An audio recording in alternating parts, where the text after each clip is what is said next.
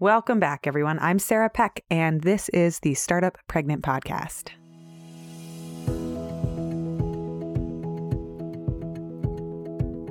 Think of a difficult conversation that you are in the middle of or one that you've recently had. Maybe it's onboarding a new team member or working with a client. Maybe it's with your partner or your spouse trying to negotiate all those logistics of parenting. Or maybe it's with your parents, your kids, your boss, whoever it is. I am sure that you have had the experience of how challenging it can be to go through a hard conversation. For me, I avoid them. I panic. I worry. I stress. I get really sweaty. I get nervous. I stammer. I try to keep the peace. There are so many strategies I have to try to avoid having hard conversations or try to avoid ruffling any feathers, and those strategies don't necessarily serve me. The stakes get high, people get frustrated, and sometimes when you do end up having them, you both lose sight of what it was that you wanted in the first place. Or you win, but you don't really feel like you won because what is winning? Today on the podcast, we get to have Sharon Stolt join us to teach us what to do and how to start the art of having challenging and uncomfortable conversations.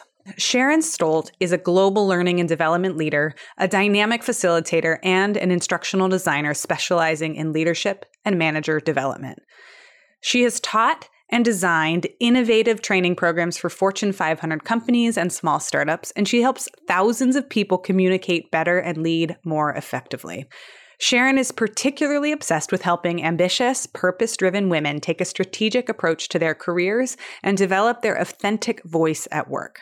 And on the weekends, you can find her and her dog chasing their 3-year-old son and their big friendly dog all over their hometown of Boulder, Colorado. Also, you might have heard her before on the podcast. If you recognize her voice, it's because you probably listened to the Wise Women's Council Roundtable that we had earlier this year. She was one of the guests who talked about having and taking an entrepreneurial approach to your career. Well, today we're back with Sharon to dive into the deep side of having challenging but productive conversations. Welcome to the Startup Pregnant Podcast, where we talk to creative leaders about what it means to be an entrepreneur and a parent. I'm your host, Sarah K. Peck. One of the things that we have to think about today as parents that past generations didn't have to think about as much is data and privacy. How do all of these newfangled technologies work? And more importantly, how do they keep our data safe? As a new mom, privacy is one of my top priorities, especially when it comes to my kids. That's why we are so in love with the sponsor of today's episode, Nanit.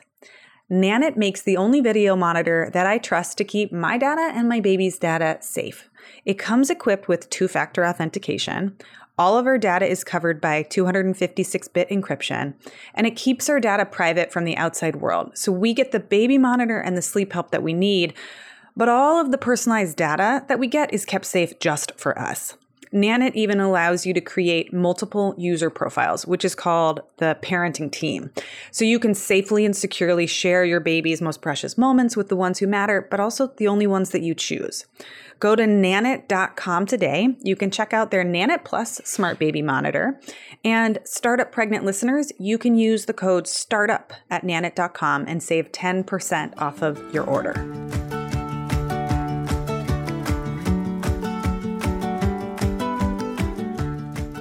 Everyone, I'm so excited to have Sharon Stolt here joining me today to have a conversation about difficult conversations. Sharon, welcome to the show. Thanks. I'm excited to be here. Oh, I'm so glad that you are here. I know that we have known each other for a while now.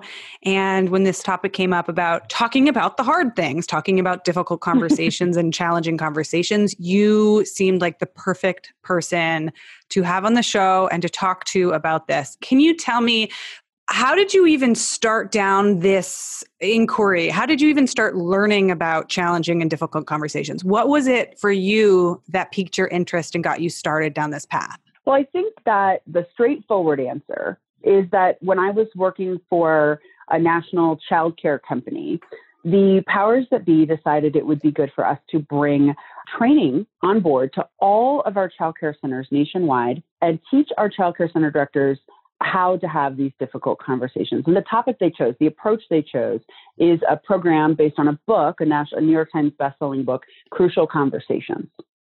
And that was my first introduction to Crucial Conversations. And I quickly became a certified trainer for Crucial Conversations for the topic, and immediately dove into a massive project teaching all of our childcare center directors across the country on this topic. It was a 2-day course, and it was tough at the beginning, but I was really drawn to how approachable the content is and how it really helped form for me some answers to questions I had about how do you speak persuasively without speaking abrasively. And I have a lot of examples of how I had been doing the opposite for so long because I just didn't understand some of the key strategies and some of the key mindset approaches that were really necessary in order to have a good, difficult conversations with excellent outcomes, even though you were nervous going into them maybe. Whoa. Okay. So there's like a million things that I want to unpack here. And I actually am really fascinated. What was it about the childcare center? What was happening that you needed these conversations?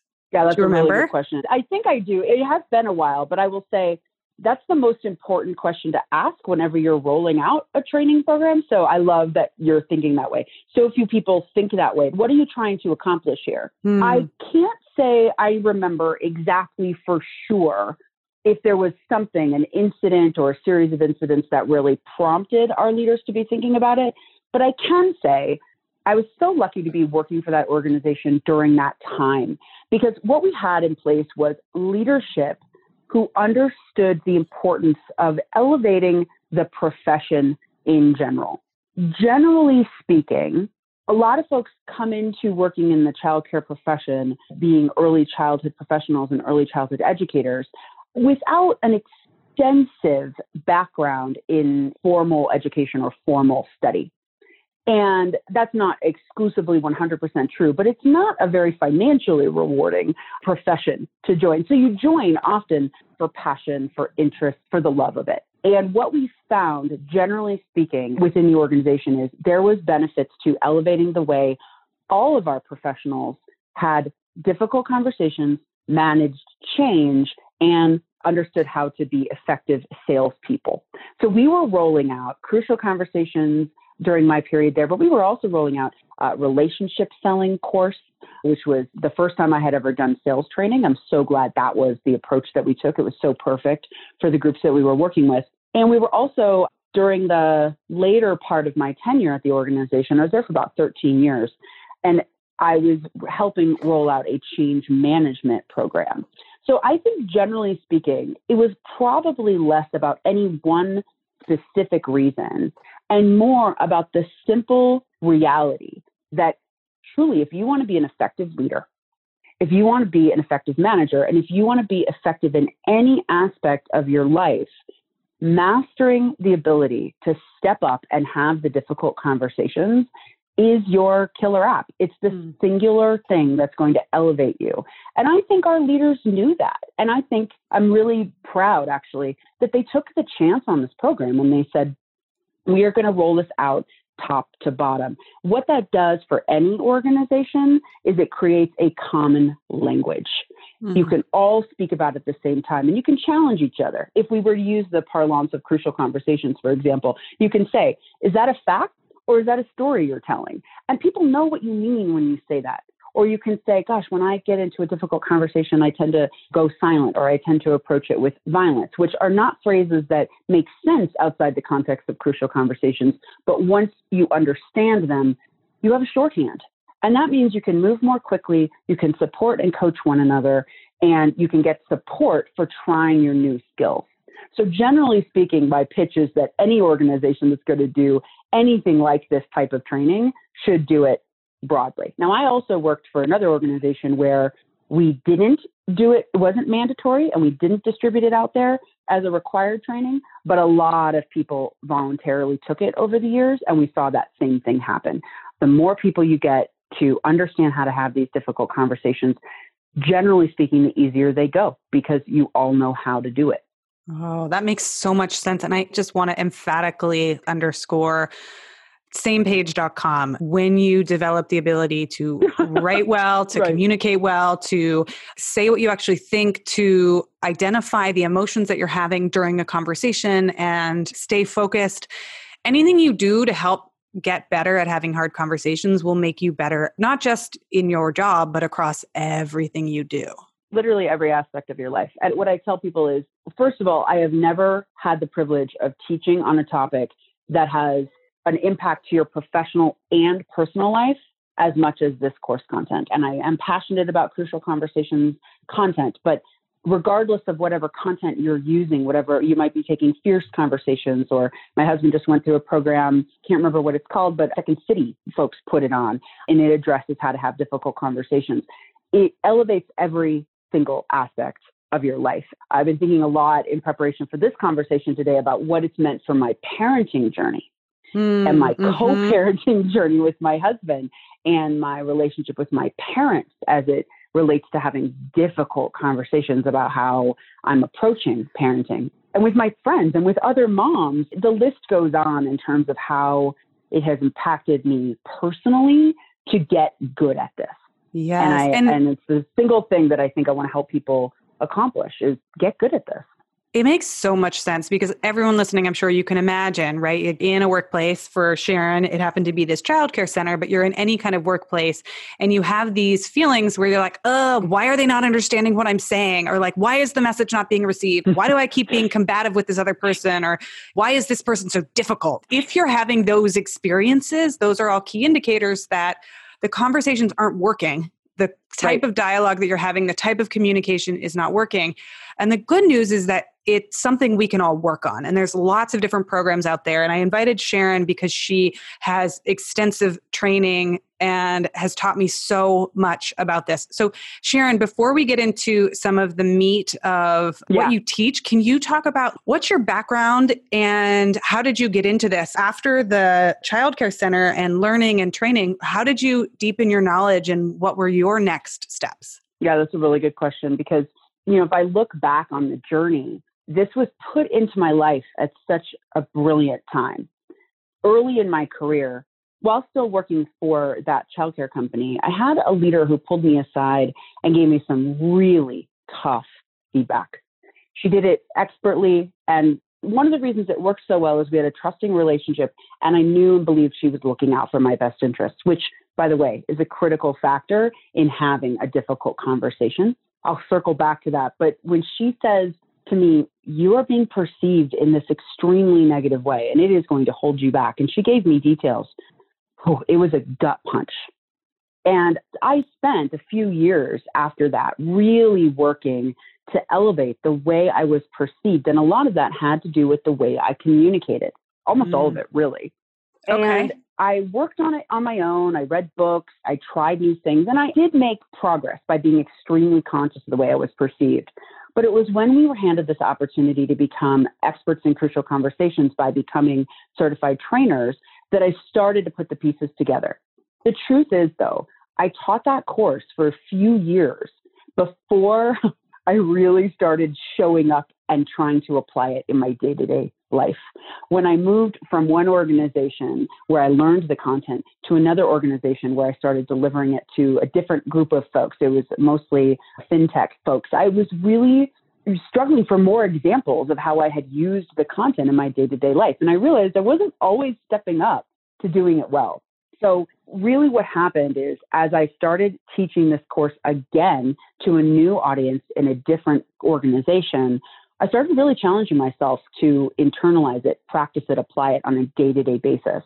And the thing that worked the best for me, and the thing that I encourage everybody that I ever teach or coach on this type of topic is, it wasn't so much in the moment learning to apply it that taught me a lot. It was reflecting when I had done things well, or more often when I had made a mistake. And interestingly, at the same time, I was starting to date the person I eventually became married to and had a child with. And that was ripe for tons of fascinating reflection. I would say almost every day of the week, I'd be taking the shuttle to work and thinking, that conversation could have gone better. I wonder what I could have done differently. And that reflection just truly accelerated my understanding. My background is in learning and development. I've been teaching, educating for years, from the preschool classroom all the way up to teaching adults. And it was really one of those really hit home moments for me to say, I can teach on anything, but can I apply it and do it and bring my absolute best to helping people be successful? And I think that's when people started approaching me in my personal life to coach them on it, because they could see I was working on this so carefully and so diligently and really taking that time. That's amazing. I love hearing all of these nuances of the story because I think it's so important and relevant for people. Sometimes it takes 2 or 3 years just to learn the thing. And then we can even become masters of it and teachers of it, but still it takes even longer sometimes to apply it, or at least to continue to further apply it across all of the different areas of our life. We may master it in one area, and then with our children, we're like, well, you're a new thing that I have to figure this out with. Like 3-year-old. Oh my gosh, what a great example. Oh yeah, absolutely. Sarah, we came out of our certification training and we all went through it. Me and my co-facilitators, my colleagues, my coworkers, who I worked with on all sorts of other projects. So we came out of our certification. 3 days later, we're at a different hotel doing a different training on a totally different topic. And me and my coworker, who I was very close to, I still adore her to this day, we got in this massive argument. And the funny part was, we just did not apply a single one of the communication skills we had just learned the week before. And I tell that story every session I teach, because I'm like, you will do it wrong. You will learn it and you will do it wrong over and over. And yet it's a new day. And how about that applied to parenting, right? I mean, come on. Yes. Just get okay doing it wrong and strive to do better tomorrow. It takes so long. And I think the most uncomfortable part for people who have ever seen that conscious competence, conscious incompetence chart, at first you're in happy oblivion because you don't know that you're doing something terribly wrong. You're just there. And then you start to become aware of it and you're like, okay, fine. Now I know that I'm just having a bunch of crappy conversations, but I don't know what to do about it. And then there's conscious competence where you're like, okay, now I'm very awkwardly trying to ride this bike and I'm still not doing it very well. It just takes so long sometimes to integrate the learning into our reality. 100%. I couldn't agree more. You do learning and development now today. Can you tell us a little bit for people who haven't met you before, what you're up to today? What are you doing and what kind of work are you doing? Absolutely. So I joined a relatively small, I would say it's probably called a mid-size software company based out of San Francisco, 6 months ago, as their head of global learning and development. And my responsibilities there are to identify what the learning needs for the organization are and design and deliver or bring in the training content that's needed to elevate our professionals and their ability to get their job done, manage better, lead more effectively. My specialty is manager and leadership development. It's my deep passion. And that extends to even the most mundane things, even though they're actually some of the most crucial. How do you have a great performance conversation? How do you think about compensation planning effectively? How do you have a compensation conversation? And how do you set goals for the coming fiscal year? That's the foundation that we've laid so far in the organization I'm working with now. And our next step will be to begin to elevate our most senior leaders in terms of their leadership capacity, both with the people that work for and with them, and also across their leadership level so that they can function as a high-performing team. And in addition, my true passion is always going to be managers, frontline and middle managers. It's one of the hardest jobs to do, genuinely one of the most thankless jobs to do, and yet truly the most critical role that you play in your career, because you really make or break the effectiveness of the folks above and below you by how you manage. So that was what drew me to this organization, is that there was this opportunity to implement this manager development, and there was a lot of passion and interest and support from the leadership. To be honest, in my long career in this work, I found that unless you have all three of those things combined, it can be very difficult to make an impact, especially as a single learning and development leader in a company. But here I see that potential, and that's what drew me to the company I'm working with now. First of all, your job sounds so cool. And second of all, I want to replicate you and have you at every single company because your role is so important.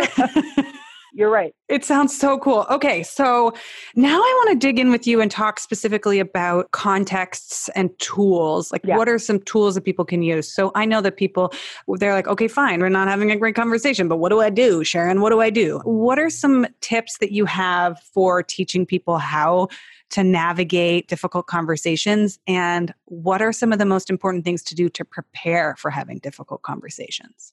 Yeah, that's a great question. It's because it's the most important question to start with. When people come to me and they're saying, oh, I have to have this tough conversation with this person and I don't know how to begin, the first thing I do is I sit down and I say, all right, what do you want to accomplish in this conversation? What's your goal or objective? Because often without thinking about it, our secret goal, if we were to admit it out loud, is to win the conversation, to prove we are right and they are wrong. And if we are going into it that way, it is going to backfire. It will not work. Even if it has a short-term positive feeling associated with it, and I won that one. Long-term, it's not going to get us where we want to go. And it's not going to get us the outcome we're looking for. Oh, right. Truly the outcome we want is to understand and to be understood. And through that, we can build a stronger relationship and aim for what they often refer to as that win-win outcome. If you can shift your approach, shift your thinking to how can I go into this conversation to understand and to build a stronger relationship, I mean, it can floor you. That moment where you say, oh, okay, I was thinking about this completely differently, then you are on the right path.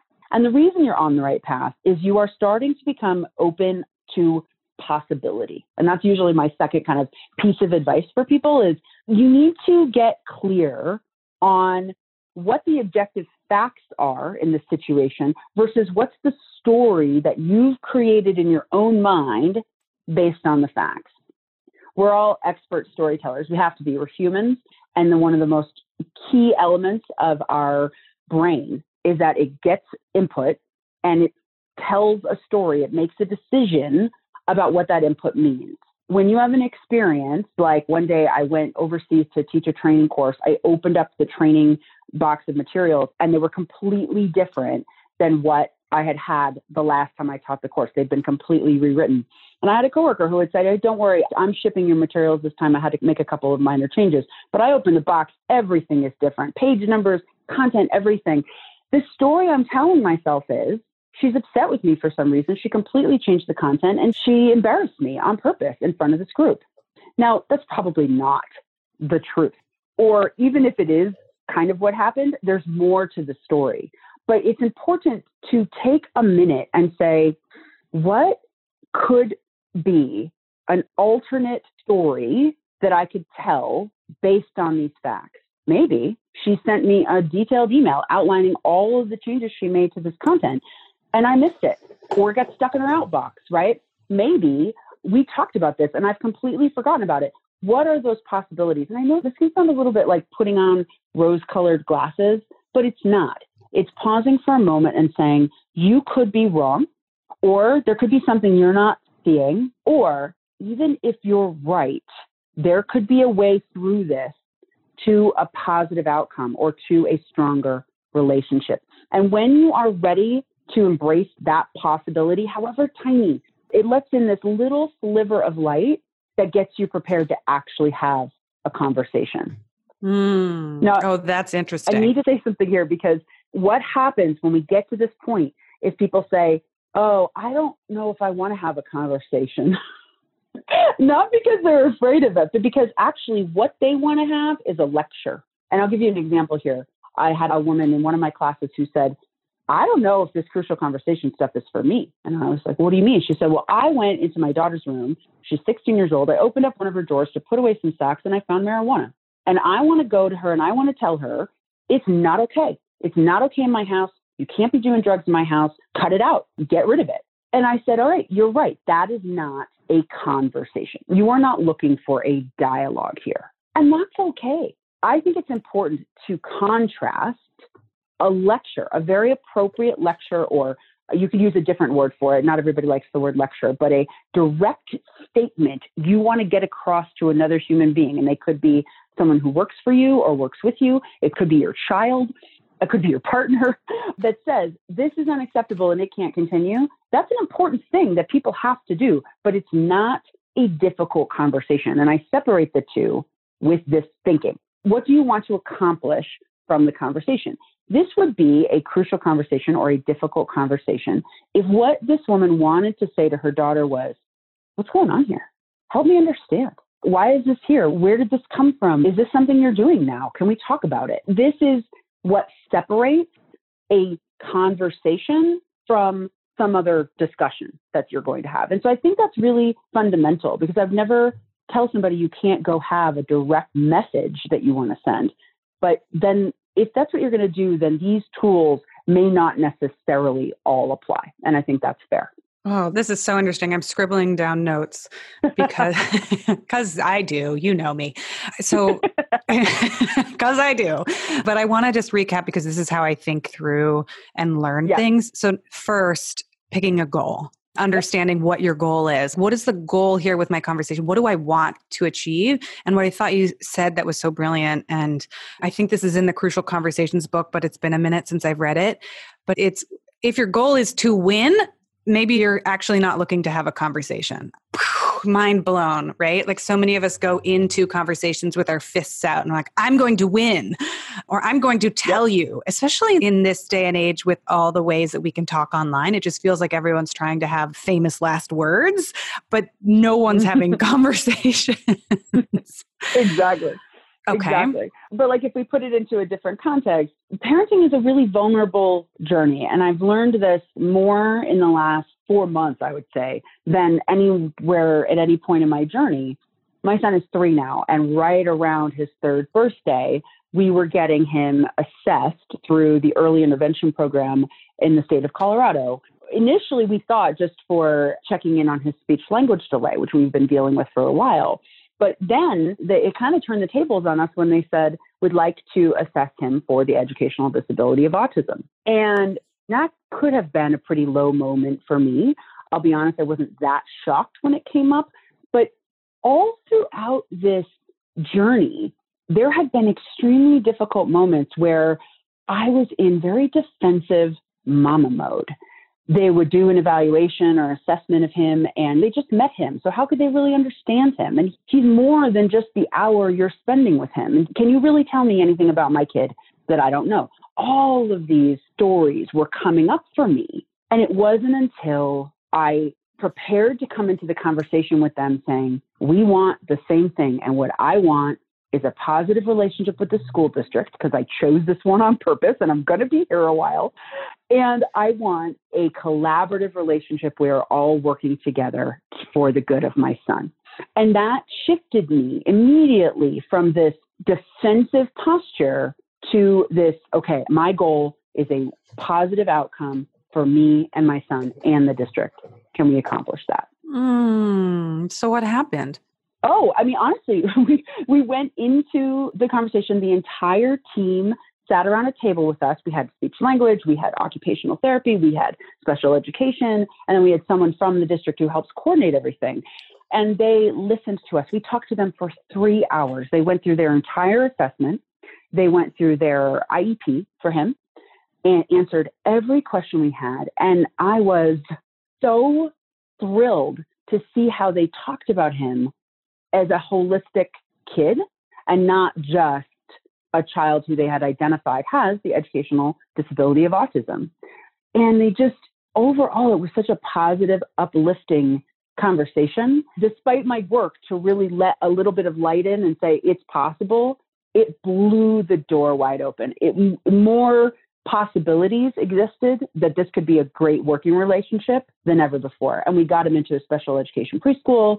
I'm confident he's going to thrive. I'm confident the district has his best interest at heart. And that sets the tone for the way we go forward, which is exciting for me because we're really just at the beginning of this journey. This is so interesting to hear because you can see right away how it applies. And what you said. And number two, the stories you tell. I don't know. Have you ever read Splitting the Difference by Chris Voss? Have you heard of it? No, I don't know if I have. I can't think of it. So he's like an FBI negotiator, and I stumbled across it way back when. But in it, he talks about how there are four people in any conversation. There's you and them, and then there's the story in your mind and the story in their mind, essentially. Yeah. And it's so interesting how this example that you've shared just brings so clearly to light. It so matters what story we're telling ourselves about what we think is happening. And I think it's actually sometimes really hard to identify because we can bring them so close or we just believe them to be true. Do you have any tips for how do you stop and pause and ask yourself, what story am I telling myself? Or what am I making up about this? Or what might I be thinking that might not be true? How did you get better at that? Or do you teach people how to identify these stories? Yes to all of it. First of all, practice. Over and over and over practice. So again, reflecting on conversations that go badly, what story was I telling? Yes. And reflecting on times when it went well, okay, where did I come up with the possibility that something could be different than my perspective of it? Second, partnership. As I mentioned when we first started talking, the beauty of an organization choosing to launch a course like Crucial Conversations or another one that teaches something they want everyone to know is when they give it to everyone at the same time, you develop a shorthand, you develop a way of speaking. If you aren't having the opportunity to go and get this type of intense 2-day training right now, either because it's difficult to get away or it's expensive, it's fine. There are tons of people who you know in your real life who have read this book too, whatever this book is. For me, it's Crucial Conversations, who will be your partner, who will be your buddy. And having a buddy who will say to you, Sarah, is that a story you're telling or is that a fact? Sarah, is that story serving you and making it easier for you to have this conversation? Sarah, do you just want to stay in that story today? It's okay. You can stay in the story today. What if you try tomorrow? When I had that experience where I was caught off guard by the massive changes in the training content I was delivering, it took me 3 weeks to get to a point where I could come up with a better story. I could come up with a possibility that my story wasn't the only one. And the thing I have to emphasize here is you can still be right. The story you're telling could be 100% true. And yet, if you can't open up your mind to entertain a possibility that there's something you don't know about it, like you actually contributed to this problem in a way you don't see, for example, you won't be able to have the conversation. And that's where I really settled in that particular example was there is a possibility that there's something I don't see here. And that phrase often for me can be enough of saying, I'm going to get curious and I'm going to find out. In the content itself, whether you pick up the Crucial Conversations book, Fierce Conversations book, or another one that I'm not even familiar with, there are a host of strategies and step-by-step instructions on how you start with facts, on how you share the story, and how you talk about the impact that this has had on you, and then you invite the other person to share with you their reaction and their perspective. And there are lots of pieces of advice on how to be a good listener during that process, to stay open, and to really invite dialogue, really create a way where their perspective is just as valid as yours. And it takes me 2 days, 16 hours to teach that content. So I can't get into it today, but I would say the greatest ways to get yourself primed to go into this conversation well are to find a phrase. Again, for me, it's that, is there a way that I'm contributing to this or something I don't know that would change the way I see this?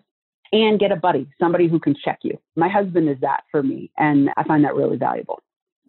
I love that. You know, at night, sometimes I will go to my husband with a problem and I'm like, okay, I just need someone else to help me think about this. Like, how am I thinking about this? And are there other ways I can be thinking about this? Which sounds like a similar way of saying what you're saying. Because sometimes I just get so stuck. It's like, well, this is happening and this is happening. And I know there's something else, but I can't figure it out. Help. Exactly. The other thing I think you would love is that when my husband and I are sometimes fighting, but we're really tired, like really tired, and we're trying to have a conversation, but clearly it's going way downhill because I've said something like, no, it's your turn to do the dishes. But instead of dishes, I said shoes. And then he's like, but you need to get on the pull-up bar. But that's not what he meant. He meant something else because we just can't even come up with. We have this shorthand where when we're completely miserable, we say words aren't working. And it's usually true. It's usually because we can no longer move our mouths in the way, and the connection between our brains and our bodies just isn't working. And so I sometimes just put the dishes down. I look at him and I'm like crying. I'm like, words aren't working. And it's our shorthand that we're done, that we're just done. We're going to try again. It's nobody's fault. And we are not pressured to have to finish the conversation right now. We're like, oh, words aren't working. Everyone needs a break. Instead of, for some reason, if someone tells me, let's take a break, I'll be like, fuck you, I got to win. You know, I won't have the right response. I'll be like, screw that. But when we say words aren't working, then we just take a beat and then we come back to it. And usually we come back to it later and we're like, oh, I was just annoyed that the dishes weren't done, but I'm mostly just annoyed because I'm tired. Oh, okay. We're good. We're good. Okay, great. Yeah, I think we could take a lesson out of that playbook because sleep deprivation is real. And we only have one. And sleep deprivation is real. Stress from work is real. I often liken this to if you make noodles or any pasta or rice pasta of any kind, and you put it into the strainer and then, I don't know, you get distracted and you leave it in there, it becomes this clump. And no longer are there individual strands of spaghetti in your strainer. There is a clump. And if you were to pull on one, it would break before you could pull it out. And that's always the visual. I tell the story and people are like, why don't you just eat the spaghetti, Sharon? But it's like this visual for me that's so perfect. Whenever I'm feeling stuck, it's like, okay, I have got to pull the strands of spaghetti apart. What's really happening here? And sometimes the answers aren't even clear. There's not a clear answer. And it just means, to your point, words aren't working. Let's take a beat. If we have to come back to this, we will. And that really relates to what my third piece of advice for people is when you're thinking about how to go into a difficult conversation is to remember that you can always ask to stop and start over. So again, you're going to do it wrong. You're going to have even the best of intentions and it's not going to go well sometimes. And you can say, this isn't working. I did not mean to come across this way. Can we start over? And it's amazing how you can disarm someone so easily with that simple, earnestly stated phrase of, I really would appreciate the opportunity to start again. If you mean it, people will join you there. People will meet you there. And the phrase that I wrote down as I was thinking about it is, once it's going off the rails, you don't have to follow it. I think that's advice for me. And that was just kind of coming out as part of my own journaling, because I am first to follow a conversation that's going off the rails, but we don't have to. So ultimately, that reminder that this isn't working, I'm not giving up, but can we try again? And that could be try again right now. That could be try again later, tomorrow, after we've had some rest. I've certainly been in those conversations. That can be a really powerful thing to remember as you're going into this conversation, is you usually get the permission to start again if you need it. Oh, that's such a good reminder. And it reminds me of the little ones too. Sometimes I have a 3.5-year-old and you can be like, do you want to try that again? Like, do you want to start again? Did you really mean to hit me? Are you sure?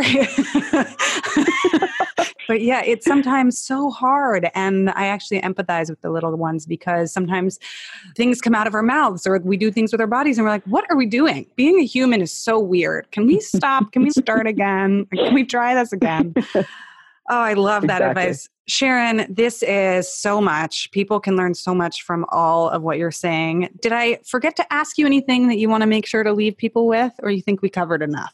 You know, I think this is a really good amount to get started. And my advice for anybody who's looking to get better at speaking persuasively and not abrasively is to find those tools and methods that work for you. Again, my linear thinking brain that loves logic and loves examples of how to use certain phrases in conversations has always really been drawn to the Crucial Conversations formula. It's not the only one out there. Find what works for you. Find a buddy who can help you through it. And don't give up. Just keep working. Keep investing. You're not a good communicator because you've had a bad conversation, but you're a great communicator if you care about it, and you care about it so much that you keep working at it over and over and over. I would give people a lot of support that way. Yeah. I think it's important to remember. Keep going, keep learning. And it doesn't mean that from here on out, everything's going to be roses and butterflies. Like there will be hard conversations and we're going to keep having them.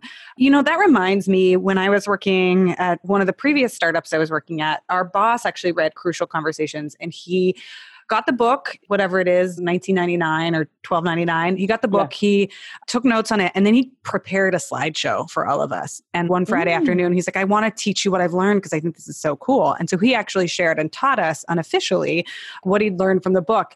And I don't know how much of it we all ended up keeping right away because it was our first introduction, but I have kept the idea of the book and I've kept my copy of the book since then. And sometimes you just dive in and look and say like, okay, what book might be good for me? And what might I learn? Or you go full throttle and you take a 5-day seminar and you take every single seminar and you read all the books. What you do, right? Like do whatever is useful for you. Wow. I love it. I love your devotion to learning. I love that. And I'm saying at the same time you're saying that, I'm saying the way we learn is by immediately applying what we've brought on board. The hard part about going to a 2-day workshop and getting good at something is you've just learned a whole heck of a lot. Can you legitimately apply all of that in the next 21 days or whatever it takes to really apply it? Probably not. So you'll need to revisit and revisit and revisit. The way you're approaching it, I love the way your boss approached it because people just give people books like they're going to somehow get the same stuff out of it. He took it a step further and said, this is what I want you to get out of it. This is how I want us to talk to one another. Let's keep the conversation going. I think that approach is great. And the way you're dipping in and taking a little bit and applying it, that is probably how we get good at almost anything. I think that's a great approach. Sharon, where can people find out more about you and your work on the web or talk to you on Twitter or Instagram? Where do you hang out? So I blog at SharonStolt.com. I'm making a commitment to do that a little bit more frequently this year. I spend some time on Twitter and some time on Instagram, both Sharon Stolt. And for people taking the Wise Women's Council, Sharon's in it again. So we all get to hang out together. I just had to give a little shout out because I think the people in the Wise Women's Council, like you, are so amazing. So I'm just going to leave that right there too. It's so true. I can't wait. I'm so excited for year 2. This is fantastic.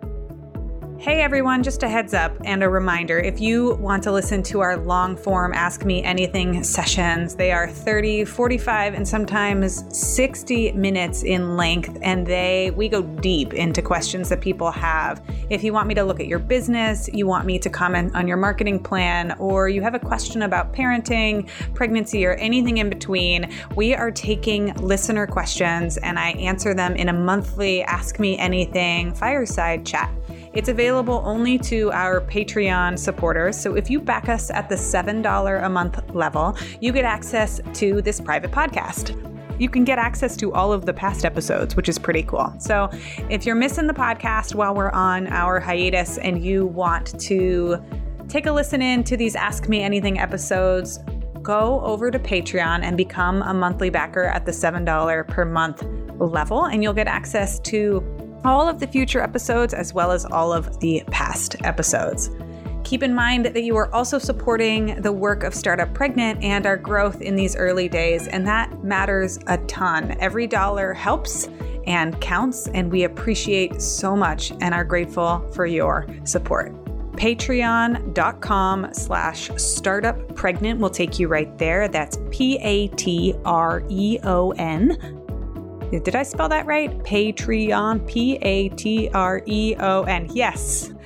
Patreon.com/startuppregnant will take you there. The link will be right here in the show notes. You can go straight there. $7 a month, and you get access to this entirely exclusive Patreon-only podcast. Thanks so much, everyone, for listening. And I always say this, and I mean it. Leave us a review on iTunes if you like our show. It takes a few seconds, and it really does help us a lot. If you want more of what we're talking about, go over to startuppregnant.com and get on our email list. We send out a weekly newsletter with time-saving tips for parents and entrepreneurs. And I always include a weekly gadget or tool or something awesome that we've stumbled upon to help make your life just a little bit easier. And as always, you can reach out to us at hello@startuppregnant.com. We love hearing from you.